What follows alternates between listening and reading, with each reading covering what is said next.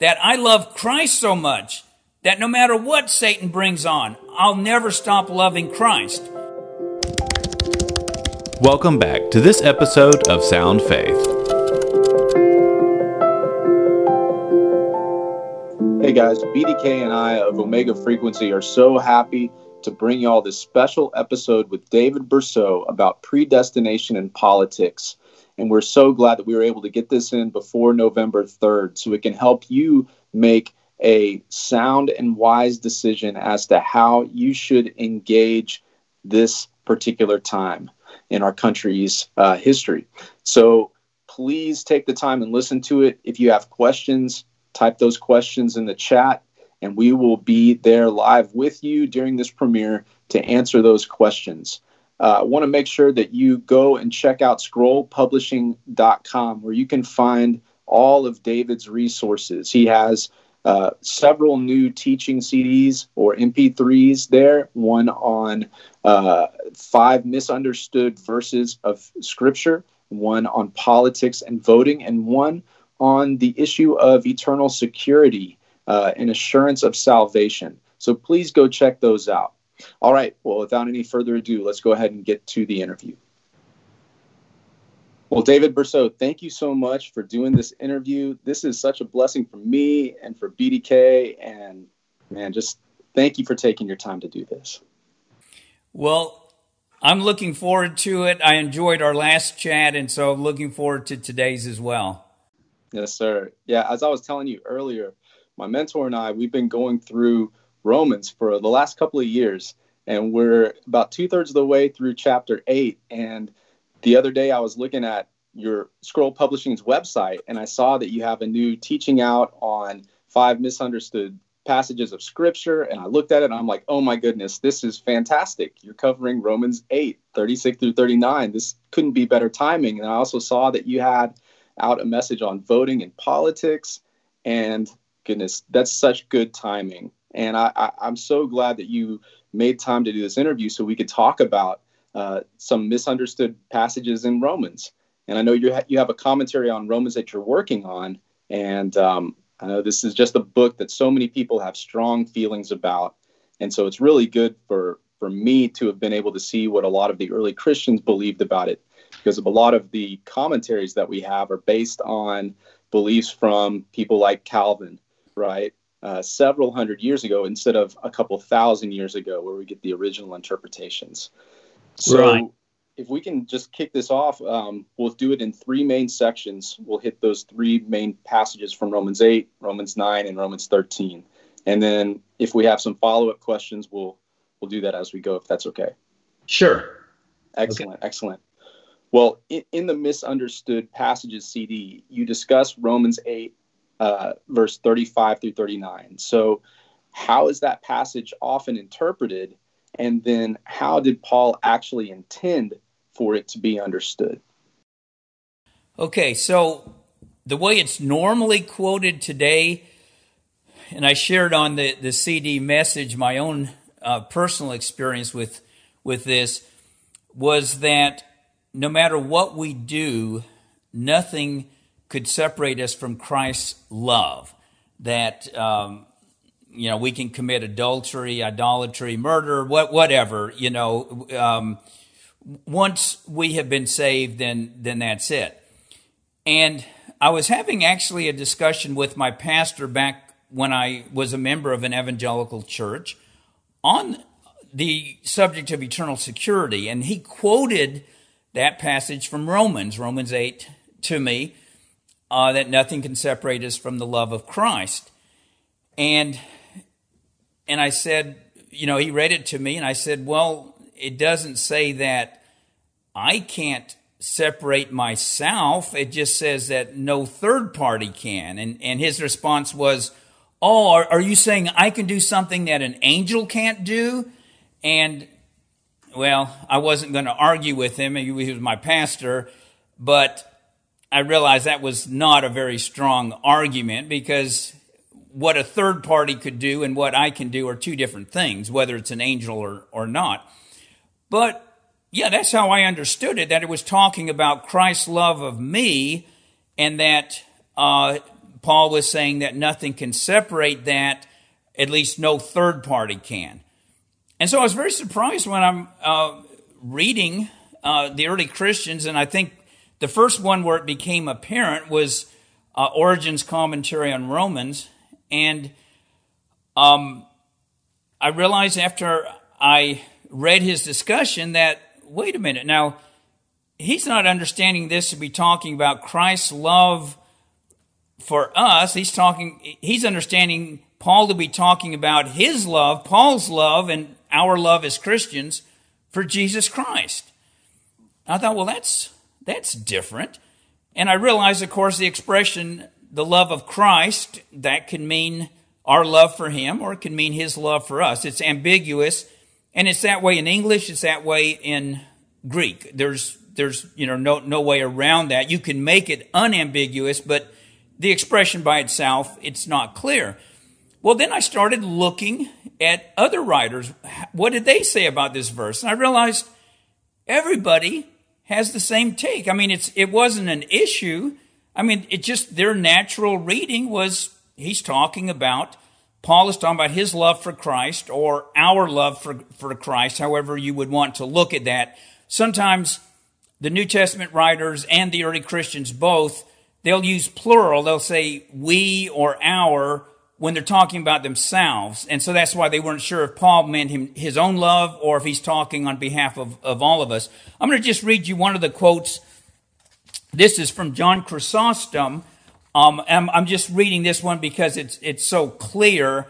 Like I say, there's a whole host of them I could read. He says this: if some of us are ungrateful to God, the same was not true of Paul.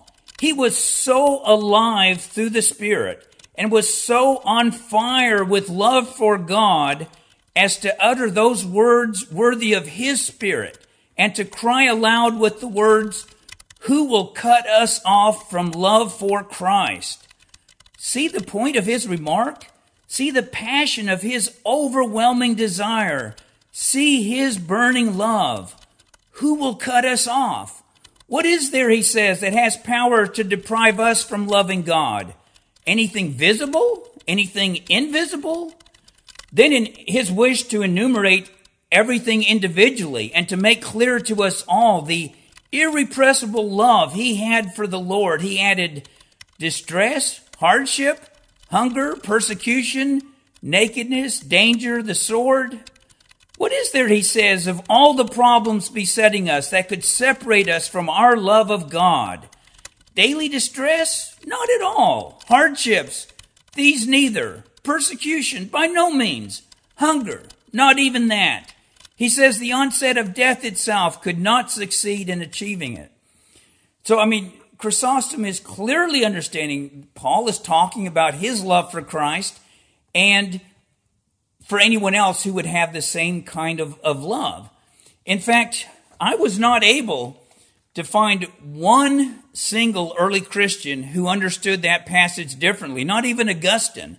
They all understood Paul to be talking about our love for God, our love for Christ. And the Greek there could be translated love of Christ or love for Christ. You could translate it either way. So that was marvelous to me, that not only is it not saying that there's nothing we could do to make Christ stop loving us or to separate ourselves from his love, but he's not even talking about that. He's saying that I love Christ so much that no matter what Satan brings on, I'll never stop loving Christ. Now, Chrysostom points out not every Christian is at that level. Paul isn't making an empty boast. He was at a stage in his walk that he could state that confidently, along with the other apostles. Not all of us could make that same statement. That's why he understood it to be Paul talking more about himself. And when I read that, I thought, wow, that is so different. I went back and read the whole passage, and then I realized, that's the only interpretation that makes any sense. Because let's just imagine for a moment that Paul is trying to argue that even if we do wrong, that Christ would still love us.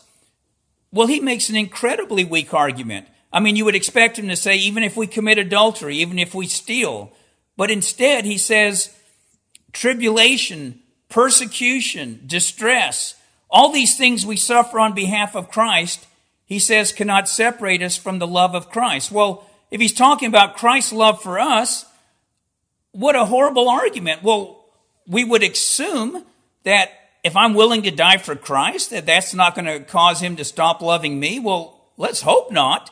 That if we suffer on his behalf, of course he's going to still love us. I mean, that would be a horrible argument if Paul was trying to argue that, Christ loving us. But he's talking about our love for him is why he mentions all of these things that bring distress on us and that Satan will use to try to cut us off from loving Christ. And of course, some Christians have quit loving Christ because of tribulation. But Paul was speaking in a triumphant kind of manner that no matter what happens, we're never going to stop loving Christ. And the early Christians, they all speak the same way. A few of them, yes, they gave in under persecution, but as a church, no. Nothing could stop the church from its love for Christ. That's really good. It was making me think about, I believe it's Cyprian when he's writing people about martyrdom, when they're being persecuted. And he quotes that passage. And he's basically, like you're saying it doesn't matter if we're tortured or whatever, we're going to continue loving Christ. And it was making me think, too, about what Paul has been saying throughout Romans 8, how he's talking about the flesh and the spirit waging war against each other. But we need to make sure that we are serving the Spirit, that we are depending on the Holy Spirit, because the Holy Spirit, one of his main roles is to conform us to the image of Jesus and to have that same heart that Jesus had when Jesus is crying out to his Father. I just wanted to read a couple of passages, scriptures from Romans 8. In verse 15, you did not receive a spirit of slavery to fall back into fear, but you've received the spirit of adoption, which we cry out, Abba, Father. And it's that very Spirit bearing witness with our spirit that we are children of God, and if children, then heirs, heirs of God, and joint heirs of Christ, if, in fact, we suffer with him, so that we may also be glorified with him. And so, the Holy Spirit will bring us into places of suffering, and that does confirm, in a sense, that we're children of God as we cry out to him in those times. And it also serves as a strong witness to those around us that we are children of God, because the Spirit of Jesus is growing inside us and changing us to be more like him, to have that same mindset towards suffering. For instance, it's for the joy set before him that Christ endured the cross. Yes. Bringing many sons to glory, that kind of idea. And, Paul lists all the wonderful things God has done for us and that Christ has done for us. And so now he's saying, because we have such a wonderful Lord, nothing is going to stop me from loving him because he's done so much for me. So he's not boasting in his own self-confidence. Like you say, it's this Holy Spirit in him and that witness that he had because he had such a close relationship with Christ and such a close walk. But it was also a spirit of the age. A lot of modern Christians I have found are very critical of people like Ignatius and many of the other early Christians who glory in martyrdom. And they say, there's something kind of sick in that. But no, this was like, hey, if I can die for Christ, what more glorious thing could there be? Now, when people say that about dying for their country, I mean, everyone admires Nathan Hale. My only regret is I have but one life to give for my country. And everyone says, hey, boy, now that's really talking. But when someone talks like that about Jesus, it's like, well, that borders on fanaticism. But no, that's what made the early church so unconquerable, that no matter what the Romans did to them, it was like, hey, we are so happy to die for Christ. This is wonderful. How do you defeat that? The Romans couldn't. They finally gave up. We can't defeat the Christians. Yeah, that corresponds so well with what Paul talks about in Philippians 3, when he's talking about wanting to know the fellowship of the sufferings of Christ. And he says, like, not that I've already become perfect or obtained that goal, but I press on, right, to win the goal, the upward call of Christ Jesus. And that word perfect, that telos idea of completion, is something that the early Christians say about martyrdom. They basically see it as the completion, the fulfillment of a Christian life. Like, Yes. that is the ultimate fulfillment. So yeah, we totally, like you're saying, have a misunderstanding of even what the end goal is for us, at least on earth, if that would be granted to us, the opportunity to do that. Amen. So you bring up a very interesting point about our culture and how we are willing to tie that into patriotism. And you also bring up a very interesting point that we bear a certain amount of responsibility, like in any relationship, to make sure that love and that passion and that zeal doesn't die out. If someone were to do an honest inventory of their heart and say, you know what, man, I don't think I have that sort of passion where I would welcome persecution or martyrdom, do you have any sort of practical advice on how a Christian can cultivate that sort of love for Jesus? Like a couple steps they could take today to do that? Yeah, I mean, I think the obvious ones would be developing a close prayer life. That's, I think, the foundation to everything. That if we don't pray regularly, pray throughout the day. I mean, Paul, when you look at his letters, almost every one, he says, I pray for you continually.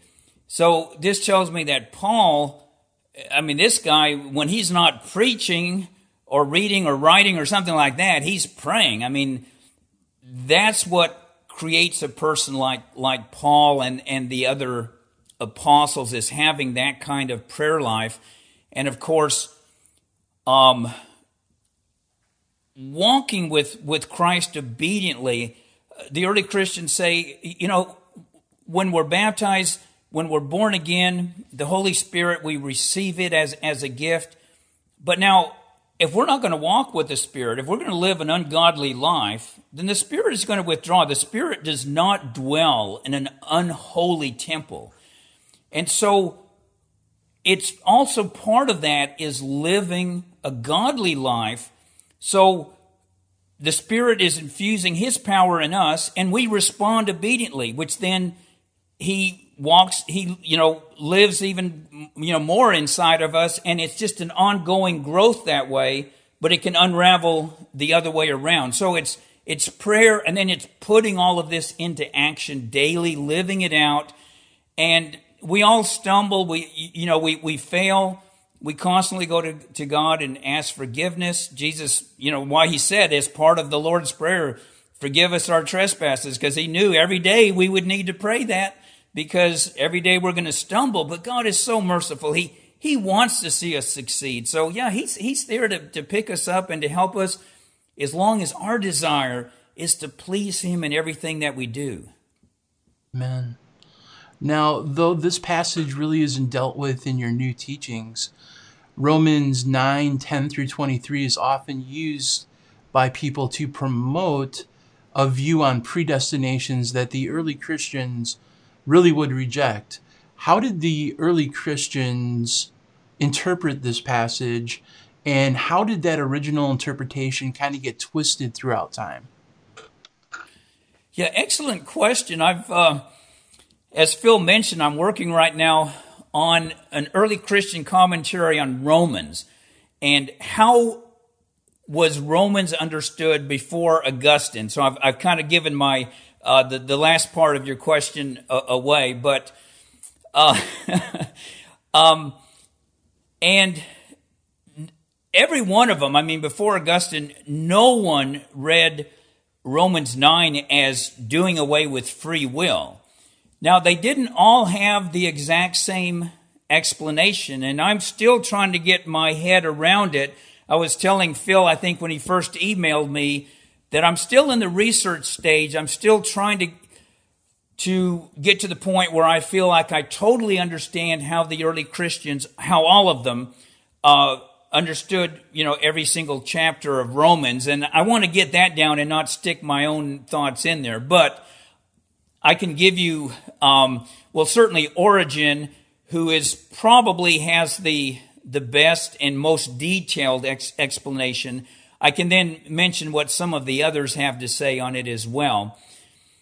His explanation, it depends which part of that Paul isn't taking away free will, but he's pointing out the fact that God is in charge of everything. Nobody disputes that.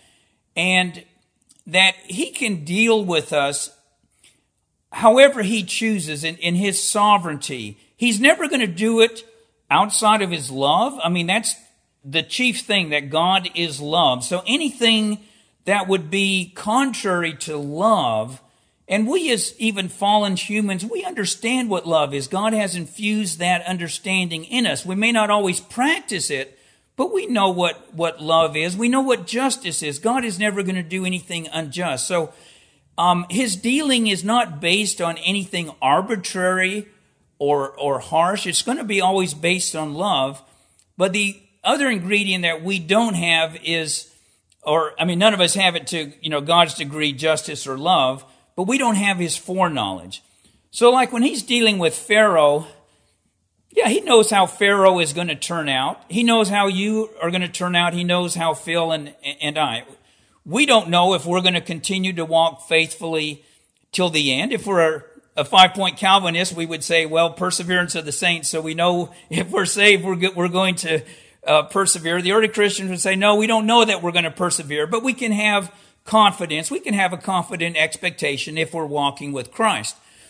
But yes, God had two choices. Pharaoh was wicked. He deserved to die right on the spot.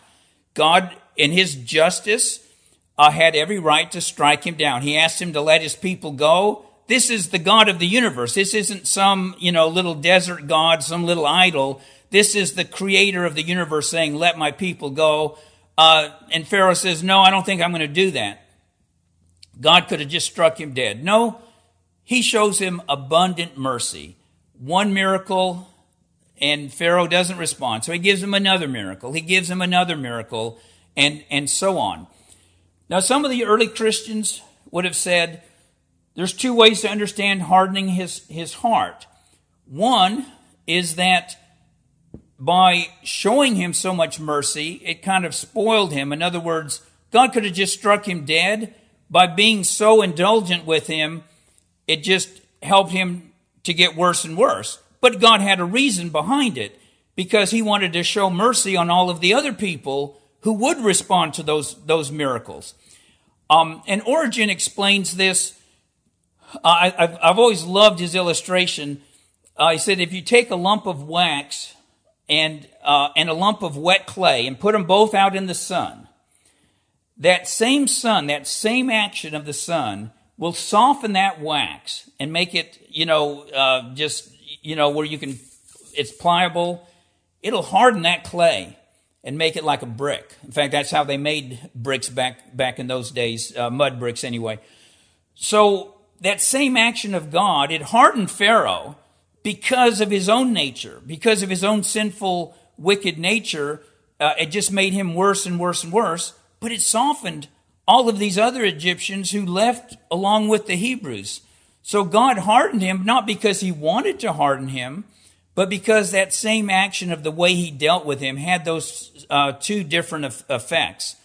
So I thought that was a brilliant illustration how God can act in love, and yet those actions can harden certain people because of their own wickedness. When Jesus spoke harshly to the Pharisees, well, he spoke very harshly to the apostles many times, very abruptly, very frankly. And it softened them. They were humble. They took his rebukes. The Pharisees, it hardened their hearts because of how Jesus spoke to them. That was because of their own wickedness. The same kind of frank language softened the hearts of the apostles. So, yeah, God's dealing is always in justice that way. And then, like I say, others pointed out, he knew how Pharaoh was going to turn out. And so he wanted to have the opportunity to perform these miracles. If he had just struck him dead, which would have been just, he would not have had the occasion to perform the miracles that not only affected other people, but it spread his reputation so that even when the Israelites 40 years later approached the promised land, and people are saying, we heard about what happened, with Pharaoh. So it did an enormous amount of mercy to people who weren't even there present on that stage. When you were talking earlier in the last question about the necessity for obedience in our life, that kind of brought to my mind Mark chapters 2 and 3, because you see this great miracle being performed to a paralytic. And you see these, the Pharisees that were there, and Jesus knew their hearts, right? That they're trying to trap him in a sense. But you see everyone there gathered in that house praising God after the miracle. But they don't do they don't follow through with the main purpose of that miracle, right? Because if they really understood it, they would have asked for God to forgive them of their sins. They would have asked for that. And they don't. And what happens in the very next chapter is they begin plotting to murder Jesus. Yes. It's so incredible how quickly that hardening happened. And I was thinking about miracles too as you were talking, that a lot of people just say, God, if you would just do this miracle in my life, then I would, fill in the blank. But it seems throughout Scripture that miracles have this revealing effect, that they reveal whether we were wax or clay based on how we respond to it. Yes. And it's kind of like we all want a miracle. Well, do you really? Because it puts us in a position where you either now repent based on what you just saw, right, and experience this softening, or if you don't, it's going to cause a lot of terrible things. And I've seen people in my life, like I know someone pretty well who went on a mission trip and spent 3 months in the slums of Indonesia, and saw God do incredible things. But this person didn't respond appropriately afterward. He came back to the States and just went into sin and got deeper and deeper and deeper. And it's almost like those miracles had a hardening effect, or maybe they revealed that the person wasn't really serving God for God, but rather trying to get something from God. Yeah. And a lot of people follow after, a lot of people follow after miracles. They want wonders. They don't want truly want a broken heart before God that doesn't require miracles. God, again, He doesn't owe us explanations. He performs miracles for some people. He heals some people. Others He chooses not to. He has a reason. Now, Chrysostom, looking at this same passage in Romans, the main point that he gets out of it, or one of the main points, is we humans don't need to be overly inquisitive. God doesn't owe us explanations. He has shown enough and has taught enough in the Scriptures that we can be assured of His love and His justice towards us. So having that assurance, then we should rest in that. We don't need to be asking, well, how come you didn't heal? I prayed for this person. How come you didn't heal their sickness? Or how come this person didn't get saved? Or how come you treated this person this way? God has His reasons. They're not ever going to be arbitrary, but He doesn't owe us an explanation. And it's very wrong for us as humans to think we've got to have all of the answers or else we're not going to serve God. And we live in an age where too many people are exactly in that spot. Why is there evil in the world? Why is there this or that? And if we can't give all of the answers, well, then I'm not going to, serve God. I'm not going to follow God. And of course, they're not hurting God in doing that. They're hurting themselves. But God is still going to try to reach them. But that was one lesson I would have probably never thought of that I really appreciate that Chrysostom really emphasizes that don't be overly curious. Accept what God has revealed, and accept there's things that we wouldn't understand even if he tried to reveal them to us, because our outlook is too limited. Yeah, that's great. And you're absolutely right. Like we would prefer a God that we can understand better. We would prefer a God that maybe we can control, right? Yeah. And I think that's one of the main reasons why, and BDK and I were talking about this last night, probably the biggest, one of the biggest gods in our country is our country. Just like for the Romans, the god of the state, the empire cult, is like the chief god. Yeah. And that's one of the reasons why we would see Christians choosing not to get into politics. So along with that, with the election coming up, I'm so glad that you put out this new teaching on voting in politics. So what was the early Christians' position on the affairs of the state, and how should their approach toward politics inform our decisions in this area? So I'm going to read you just a couple of quotes. Now, of course, at the time of the New Testament and of the early Christians, the Roman Republic was over. They had the emperor. They didn't elect him. But there were a lot of political things going on at a smaller level. Tertullian, he makes this quote, and this stuck in my mind when I read it first time, 35 years ago or more. He said, "All zeal in the pursuit of glory and honor is dead in us. So we have no pressing inducement to take part in your public meetings. Nor is there anything more entirely foreign to us than the affairs of state. We acknowledge one all-embracing commonwealth, the world." And Tertullian isn't talking about open borders. He's this isn't a political issue. He's saying, as a Christian, they were looking at the whole world from the standpoint of God's kingdom, of bringing people from every nation, every ethnic group, every tribe into God's kingdom. And it didn't matter if they were part of the Roman Empire or not part of the Roman Empire. Their loyalty was not to the Roman Empire. It was to the kingdom of God. And so somebody who was from one of the Germanic tribes was their kinsman. Even though to the Romans he might have been an enemy, he was their brother and fellow kinsman. That national boundaries did not come between fellow citizens of God's kingdom. Either your ultimate loyalty is going to be to your earthly kingdom, which is where most professing Christians are at. They will, without hesitation, drop bombs on fellow Christians in another country because they're in that country and those two countries are at war.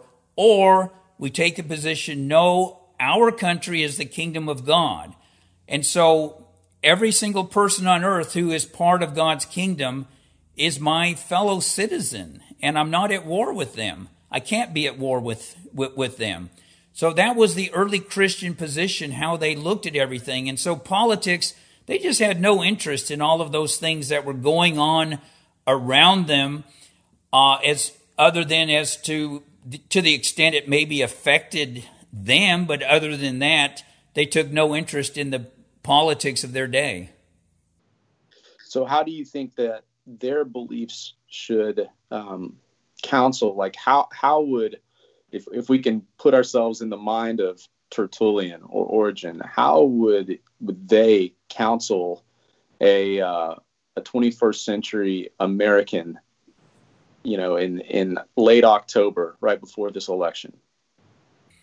Yeah, I mean, I'm sure they would counsel us, what are you doing down there in the mud when you can be up in the heavens? I mean, why are you toiling after earthly things instead of after your citizenship, which is in the heavens?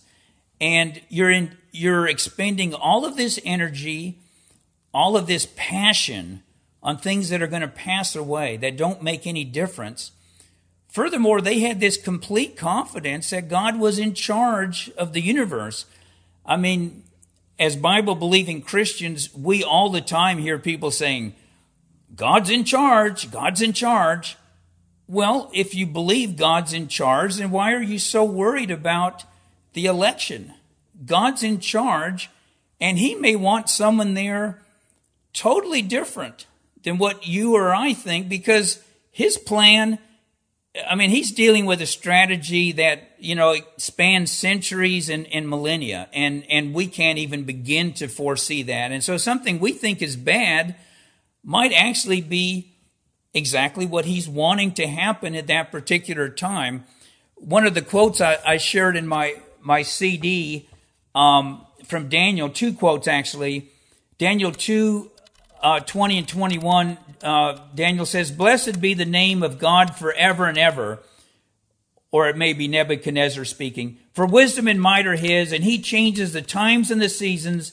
He removes kings and raises up kings." So God, he's the one who raises rulers and takes them down.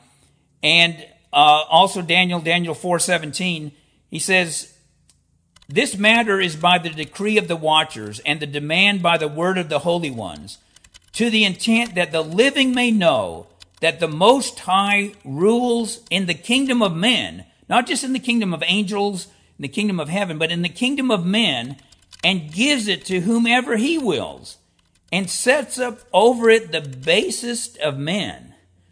So, we look at some of the people who are in public office and we think, why did God allow that to happen? Well, he already told us he's going to put the basest of men in office if that pleases him.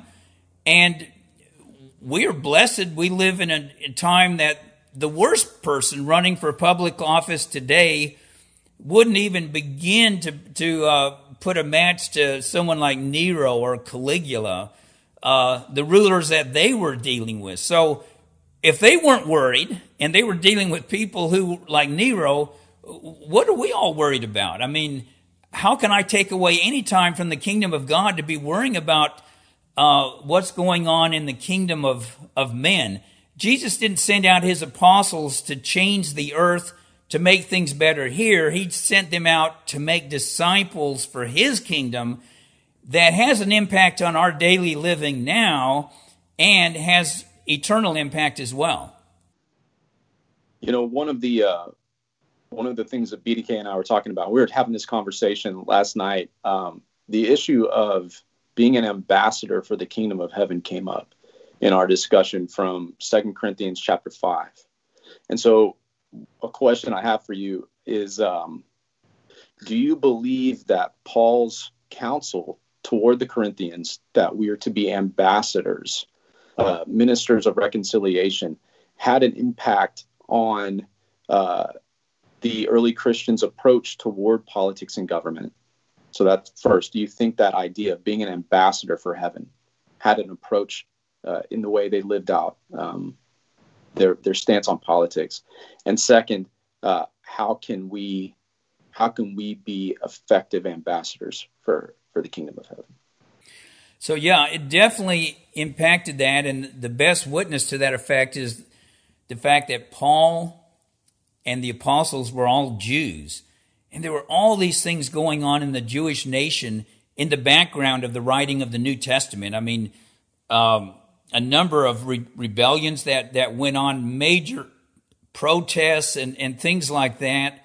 Paul never talks about them. He doesn't care. He's an ambassador to the kingdom of God. When he went down to Jerusalem, he didn't go down there to talk about, oh yeah, how are you dealing with this latest thing that Caligula did, because he tried to bring in, he was going to put his own statue in the temple in Jerusalem, and the Jews were all upset about that.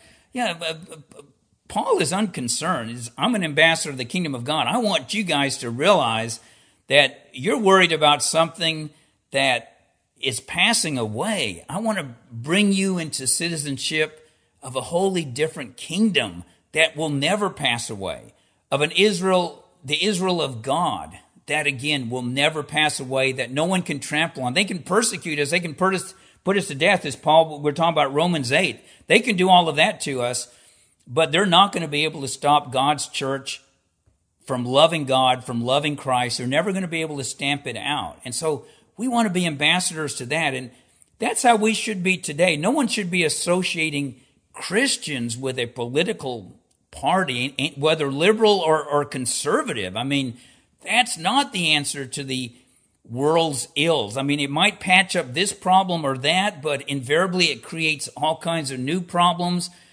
I'm 70 years, right now, and my whole life, people have been unhappy politically. It's always, we got to change this, we got to change that.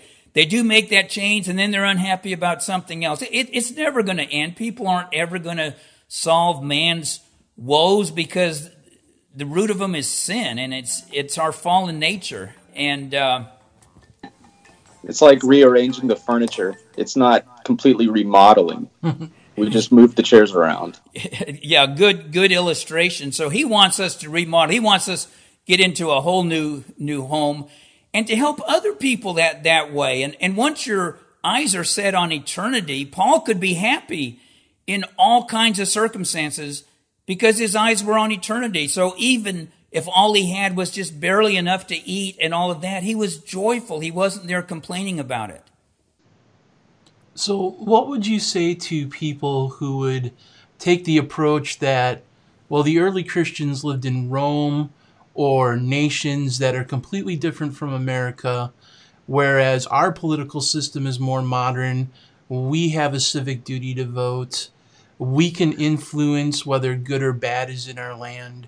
What if God is using us as his instruments through voting to make a positive impact in society? People will always say if we don't do good, then evil will flourish. And the bare minimum of doing good is maybe voting for a candidate. These are all things that me and Phil get asked a ton of times.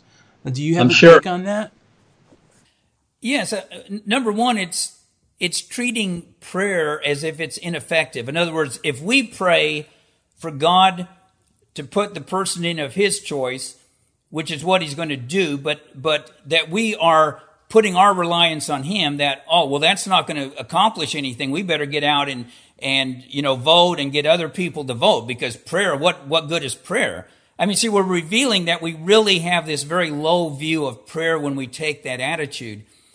The other thing is that this has been tried over and over. It's not something new.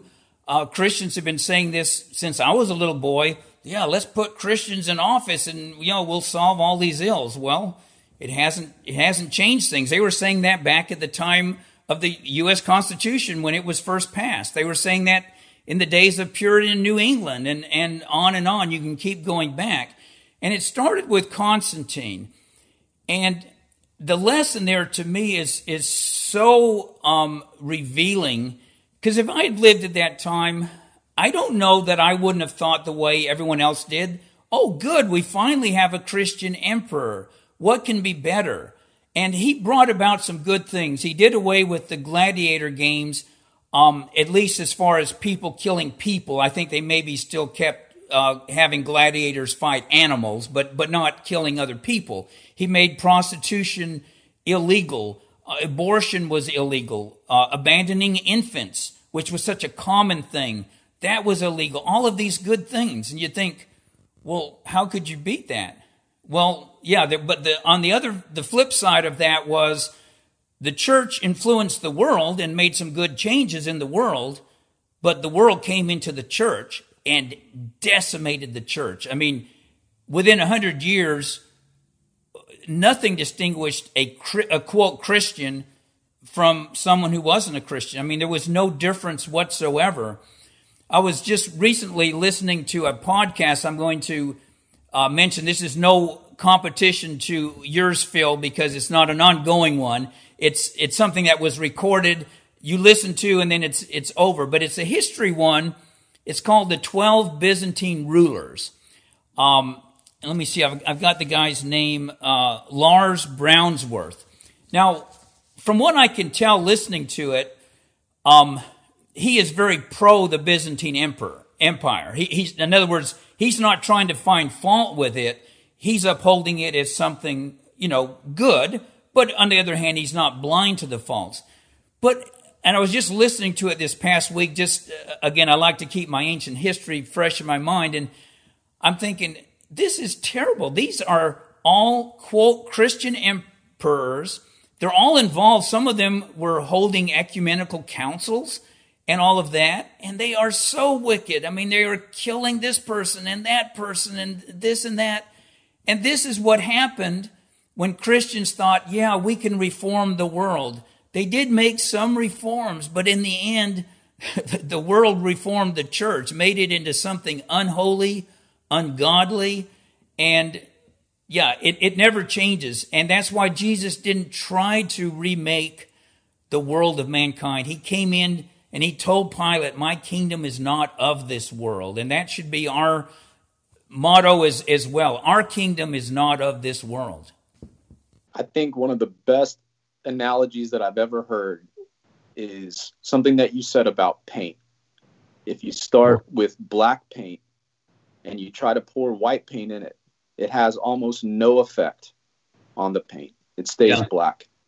But if you start with white paint and you start pouring the black paint into it, changes happen immediately. So if we think that we're going to change the culture by adding a little bit of Christian influence, got another thing coming.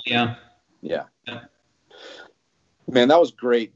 Thank you so much, David. This has been so edifying for me, and I know BDK, and I know all the people that are going to listen to it. Do you have any final words of exhortation or encouragement for us? Well, since we're about to go into the election, I am going to encourage your listeners, hey, maybe this year, if it's going to be new to you to sit out an election, approach it on your knees, not to pray for Donald Trump or to pray for Biden, whichever camp you happen to be in, but to just pray that God's will would be done and that more and more people would look to his kingdom as the answer to their problems. And try that approach this year instead of going to the polls and see it's not necessarily going to have a tangible result that you're going to know of. It's going to have a result on yourself, though. The more you get focused on God's kingdom, it will change you, even if you don't ever know, except in eternity, how it may have impacted the course of election, what you did on your knees. Amen. Praise God. That was great. David, thank you so much for joining us today. We really, really appreciated you taking time to share with our listeners a different perspective on the kingdom of God, politics, and election and predestination, man. Keep doing the work that you're doing, preparing the body of Christ to really, truly face the hour we're living in by taking us back to the historical roots of our faith. God bless you, man. Godspeed. Well, God bless both of you, and thank you for the ministry that you brothers carry on. And again, it's been just a pleasure having this godly Christian conversation with both of you. We thank you for joining us in this episode. For more information about Sound Faith, to read our blog, donate, or to see videos of the conversations that you hear in this podcast, visit our website at soundfaith.org. We love to hear from our audience, so leave your feedback in the comments for this podcast or send us a message directly through our Facebook page. Thank you again for listening, and we will be back next week with another episode of Sound Faith.